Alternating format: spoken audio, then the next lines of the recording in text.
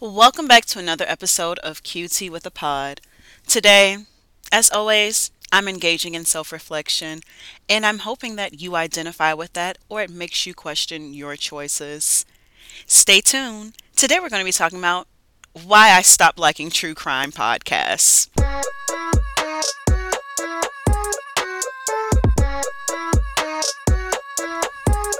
So, if you know me personally, you know that I love true crime. I loved true crime. And it was always just when I started thinking about it for this episode, I was like, whoa, I've kind of always been a true crime buff because like true crime hasn't always been what it is in today's form. So it hasn't always been podcasts or YouTube series. It appeared in other ways. Like I'm gonna go into like the history of true crime too, but true crime goes way back. And I guess it hit me one day when I was listening to one of my favorite podcasts, and it was talking about a case. So when I was in middle school, I was in the seventh grade or the sixth grade, sixth or seventh grade, and there was this eighth grader that killed his best friend in the bathroom, like before school started. And, like he went, I don't know if you guys have heard the story before, but like he killed his best friend in the bathroom and went back to class and like told the teacher like, oh, it's a nosebleed, and she was like, go clean yourself up. He went back to the bathroom. No one had discovered the best friend's body at that point, and it yeah, so that story came on, right? And I could not find myself to listen. I couldn't listen to it. And I did not know these boys personally. I was in the school at that time. My mom picked me up early. I remember the day she picked me up early because of everything that was going on. And like we heard about what was going on like in school at that point because people had cell phones. But I had no close relationship to the case itself, just a member of the community it happened to. And I could not find myself to listen to it. And it made me think like, dang, like these are real people like at that point because we don't always think about what we hear, or at least me, I don't always think about like the crimes that I listen to. Like what if that were my sister? Like I think about it of course, but like what if, and to know that I know this story and I was there, I couldn't listen to it. um and I wasn't even that close to it. So that kind of triggered me, and I was like, whoa, this is a different feeling, you know? So, with that being said, I want to get into, I guess, my history of true crime, the official history of true crime from my research. It was hard to do this research. It was hard to do this research because there's so much research. And I didn't realize it. But anyway, so my initial interest in true crime started as a young child. Like literally when my mom would do my hair, she would turn to Lifetime. Like whatever we were watching, she would change the channel to Lifetime. Lifetime in a sense is considered true crime, not true crime to me, but kind of like it was the seeds that I needed, right? It planted the seeds of doubt in my head that like I shouldn't actually trust all of those people around me. And I am truly like that till this day. I don't easily trust people. I I am in a constant state of apprehension. I am always aware of my surroundings. I'm never truly comfortable. Like I have to force myself to be comfortable um sometimes. And that's just I honestly believe that that is a result of me listening to so much true crime, which is why I needed to stop listening to it. I'll talk about that later, but it truly changed the way I was presenting myself or the way I was behaving. So, excuse me. So Lifetime taught me like don't trust those close to you. Like don't trust the babysitter. If you hire a babysitter, don't If you're the new kid, be careful. Watch the kid who tries to befriend you quickly. Don't trust that person. Don't trust step parents. Don't trust your peers. If you're in competition with your peers, don't trust them because that person may push you down a flight of stairs. Literally, don't trust anybody. Lifetime taught me that. And I thank Lifetime for those lessons because trust shouldn't be given easily, but it also shouldn't be that hard to earn. And for me, it is hard to earn my full trust. Okay. So obviously, I got bored with Lifetime as I got older. Like, it's predictable. Like, okay, this person, this person, this person's gonna do that. I already know the plot. Cool, keep it moving. Um, the next step I can think about is now like documentaries. So, like, think 48 Hours, 2020. Like, those are the true, that's true crime. It is reporting a crime, it's reporting horrible crimes, and I view them as like a cautionary tale. So this girl did this, so I know not to do this. So these were real stories, real people, real feelings. And it taught me what not to do in a sense. Like me just thinking of when I did watch these as a young girl. Okay, so it kind of taught me also that nothing is impossible. So with Lifetime movies, because they were always like white middle class families. I never saw myself there, right? I'm like, that can never be me. Whatever, keep it moving. But with 48 Hours in 2020, like they're showing real people where they live, like their friends, their school, and it's mostly girls. Like always remember that. Like it's always mostly women and girls who have true crime and gay men now. Like I've started to hear more crimes against gay men, but truly speaking, I'll say I'm making up this percentage, but from what I've heard, 95% of the true crime stories I've absorbed or listened to have been about women and girls, okay? So basically teaching me nothing is impossible. Anything can happen at any time. A person can do the right things and end up in the wrong place with the wrong people. It literally doesn't matter. Like anything could happen to you at any time. Okay. Um, so me listening to true crime was sort of like a security blanket for me at that time because I'm kind of like, okay, I would never be walking down a dark alley at night, or I would never go out on a date with a random guy that late at night. And it made me feel like it can't happen to me. So it was kind of like I was listening to them to know not what to do. Well, watching them at that point. Okay.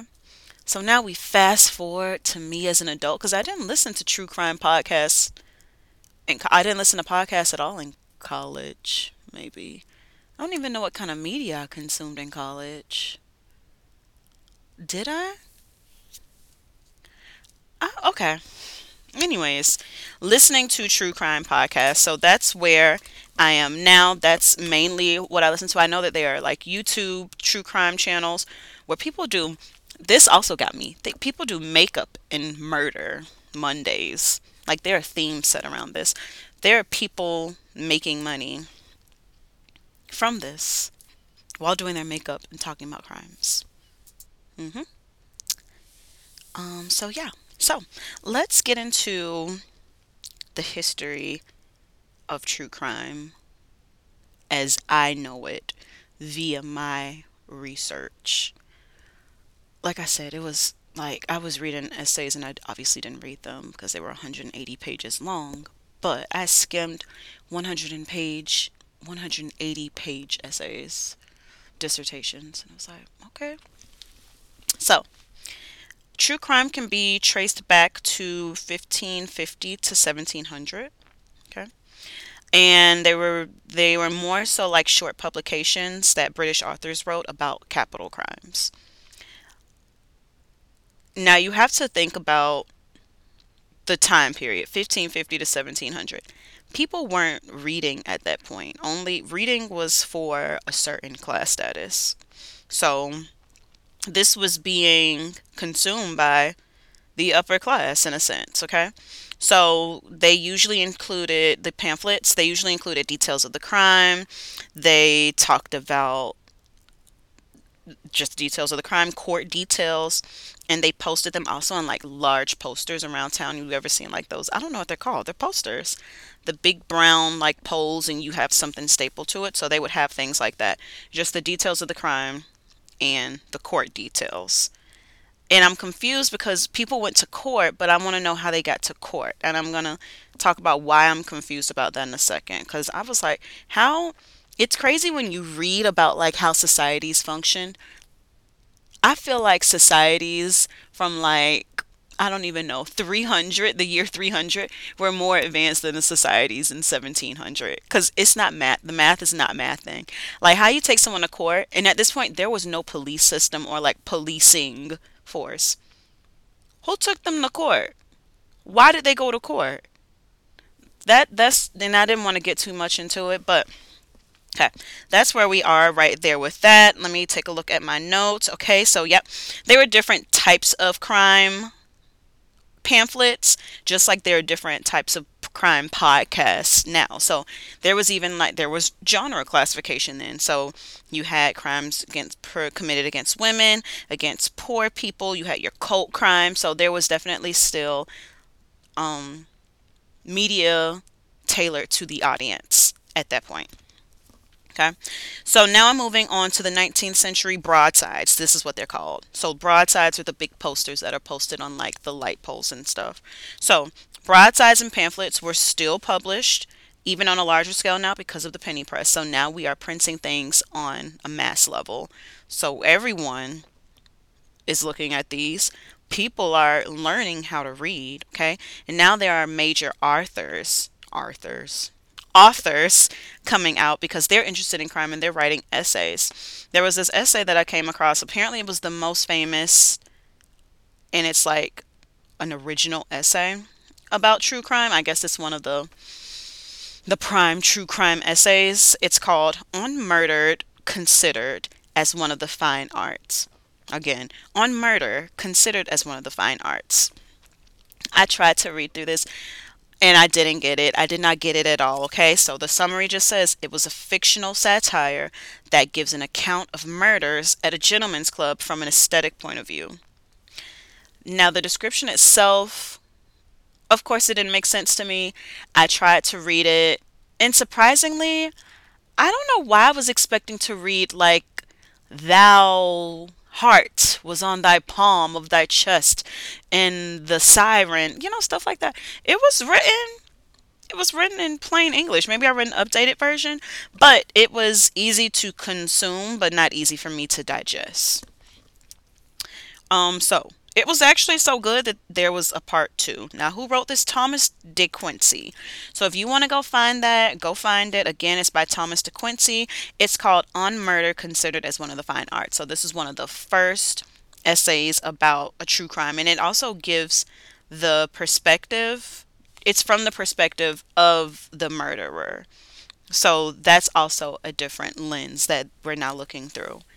And apparently there's a call to action in this story, where De Quincey asks his readers to reconsider how they interpret true crime. Again, I couldn't understand it. So if you read it, you understand it, cool, sis. And I give you kudos. Okay. Now, we are in the 19th century. There was no formal police department in existence. So the first police force was established in London in 1829. Boston followed in 1838 and New York City in 1945. What? So now when you think about what police do, like police like go to the crime scene, they study it, they draw a conclusion, like what crime was actually committed, what tools were used, who do we think the suspect is, like all those things. Who was doing that before? Just common town people, like citizens? You don't say. But now with the emergence of a police force, there came the science of crime. Okay, so now investigation is a thing. Using methods, investigation methods, fingerprinting, criminology, all these things are now a thing because there's I guess, a profession for it now. So now there's an actual person or force dedicated to doing that kind of stuff. So when police came into rise, now we have detectives. Detectives are here, and it's no longer another thing I discovered. So it was no longer based on divinity, but intelligence. So determining who committed a crime, why they committed a crime, that's now a thing. Before it was just divinity. I guess it was God said you did it, that's what's up. Okay? So it was about who's innocent and who's guilty. I'm guessing they would now start narrowing down people. Like maybe before it was just like John Pip, you did it. But now it's like either John Pip did it, or Mason did it, or Leo did it. Those are not names from the 19th century. But I'm going to keep it. I'm going to keep them. Okay. So now we've already had crime. Crime is a thing. It's existing. Now we have media. Media is existing. Okay. We have the public. The public's existing. And now we have criminology. Okay. All these things are existing now, and the first time they all were put to use together was apparently the Bourdin case of 1892. Bourdin or Bourdon? Bourdin. Bourdon. I can't read my handwriting. I think it's an O, y'all. The Bourdon, okay? So this was like and I think it happened. Yep, it happened in America, okay? So this was like the first case where all of those things combined together and you've seen what it was. But basically the Bourdin case happened in 1892, and we had Andrew and Abby Borden, who was killed by their daughter with an S. Did I just say that? An S? An axe. She killed them with an axe. There were daily articles published about this case, allowing the general public to discuss and come to their own verdict. So this was new. Like now, when a crime's committed, we know to expect to see an article about it online, see a TikTok about it, see a video on YouTube about it. But it wasn't always like that. And like in 1892, that was the first time that a crime was committed. Now everyone can read, everyone knows how to draw conclusions, and people are making decisions. Not only that, not only that, now you have different reporting methods. So they talked about the way the New York Times published it versus the Boston Globe. So New York Times gave factual, emotionless, and not bad emotionless, but just like these are the facts of the case. X, Y, and Z happened. Meanwhile, the Boston Globe used sensationalized statements. They referenced the amount of blood that was found on the crime scene, body parts. They used a lot of adjectives. It was very descriptive. So now comes two different writing styles. So, wowzers. Okay. So, I'm going to stop there. That's where I stopped with my research of true crime, because I feel like it brings us to a point where it obviously makes sense. Like I feel like now we've had this one news story. We all know different news sources report different ways, and we look to different news sources for different things because of the way they report things and the sources that they do use. So that carried on to now true crime podcasts, of course, right? Um so what is my problem with true crime podcasts? I clearly was interested in it. Even with me talking about that, when I was doing research on it, I was like, wow, wow, wow, wow, wow. And even me talking about it, like, I felt wow, wow, wow, wow, wow just now. But what is my problem with it? I took a step outside of myself. I took a step outside of myself and thought about it, especially after I heard that podcast, the beginning of it at least, because again, I couldn't listen to the entire thing about the boy from my middle school. Um, so one, it definitely can, and I don't have trauma, so and I want to talk about that too, but it can re-trigger trauma. Like I again, not a close bystander, but I couldn't listen to it, okay? Think about the families victims. Like I'm wondering, do people reach out to their families and say, "Hey, I want to report on this before they report on it? And also, what's the purpose of reporting the particular crime?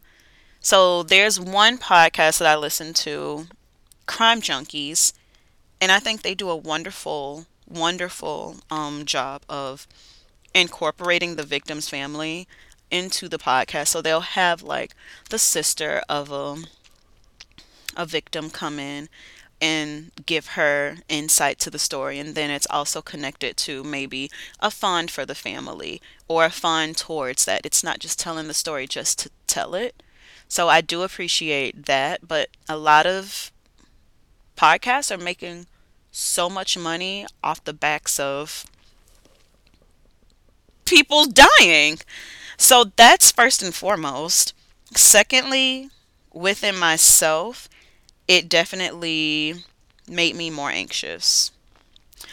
So when I moved into my house, I I was very afraid. Like I was like, oh my God, I've heard a story about a girl living by herself. Someone came in through her window and did this. Like all those thoughts ran through my head because I've listened to these stories and I'm like, damn, that could be me. So it made me very anxious. I wasn't able to sleep really. And a lot of my thoughts about life in general turned dark. And not dark like they turned dark because I always thought about the bad things that could happen. And not even just the bad things like, oh, I could not get this job. Like the bad things. Like I could be at work and someone could come in and start shooting. Like those are the types of situations I think about. And I think it's good and bad because one, I do know that no area is completely safe. But also it does stop me from living in the moment and enjoying sometimes. Like even to this day, I don't like going to the movies at all. I hate it. Like I forgot what year that was when like I feel like a bunch of shootings happened in movie theaters. I hate going to the movies now still because of that. So that's one. Made me very, very anxious. Um, two, three, I mean, they tend to glamorize and focus on the killer. For so many murder cases, we know the killer. We then dive deeply into, and I'm saying we as a society, we dive deeply into the mind of a killer. How did he turn out this way? What are some things like it becomes all about him, and that's not what it should be about. Like if we're going to report it from the victim's point of view. Like this is about them, not the not that person. So I don't like that. I don't like when the true crimes or the podcasts are named after the killers instead of the victim, because the victim is the person that we should remember, not the killer. And then this one made me think about it. Like overall, I would say as an effect on society, true crime podcasts have disrupted safety and community. Safety and community. So when we were younger, I mean me, when I was younger, I could go outside and ride my bike, go down the street around the corner. That was never a concern. But I can't imagine letting my child do that now. I don't know if it's just a thing that comes with the times or if it's truly me and my anxious thoughts. Like, I am not going to let my child ride down the street and around the corner without me being outside, Missy. No, ma'am. We riding together. We riding together, sis. Okay?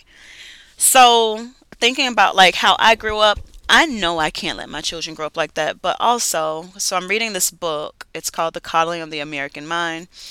I'm going to do a review on that soon. It's coming out. But it was basically talking about like how we we are coddling each generation, the newest generation, because of new fears that are arising, and it's actually not good for them because I mean, when they become an adult, adult things still happen, you know? So they don't know how to deal with conflict because we haven't allowed them to engage in conflict with other people. When you hear me say bring bullying back, I mean that in a nice way. I truly do. Because there are adults out here that don't know how to deal with adult bullies because they were coddled as children. We shouldn't know. I'm not saying go everywhere being aggressive, but you should know how to stand up for yourself, you know? And I feel like this generation is losing that because hashtag mental health. That's another episode, and I'll get into that. So I'm gonna get ready to close this episode out because it's getting a little long, but we've had a fruitful conversation here. So just to conclude, like I will still listen to true crime podcasts, and I'm very selective about the ones that I do listen to. So do they serve a purpose? Do they focus on the victim? Um, how do they make me feel after? Do they even talk about like aftercare? Like talking about true crime also takes a toll on a person. So do those people talk about like how they feel and how they deal with it as well? Because listening to it is one thing, but to make a living off of it, like that's your everyday. Like it's no longer an interest. Like you have to find crimes to talk about and talk about them. So, with that being said, thanks for tuning in. Let me know how you feel about true crime podcasts. Have you always hated them? Have you always been like, this is weird? This shouldn't be a thing? Or are you also kind of on that? I think I'm good here. Like, I'm not really comfortable eating here. I'll take a to go plate. Anyways, bye y'all.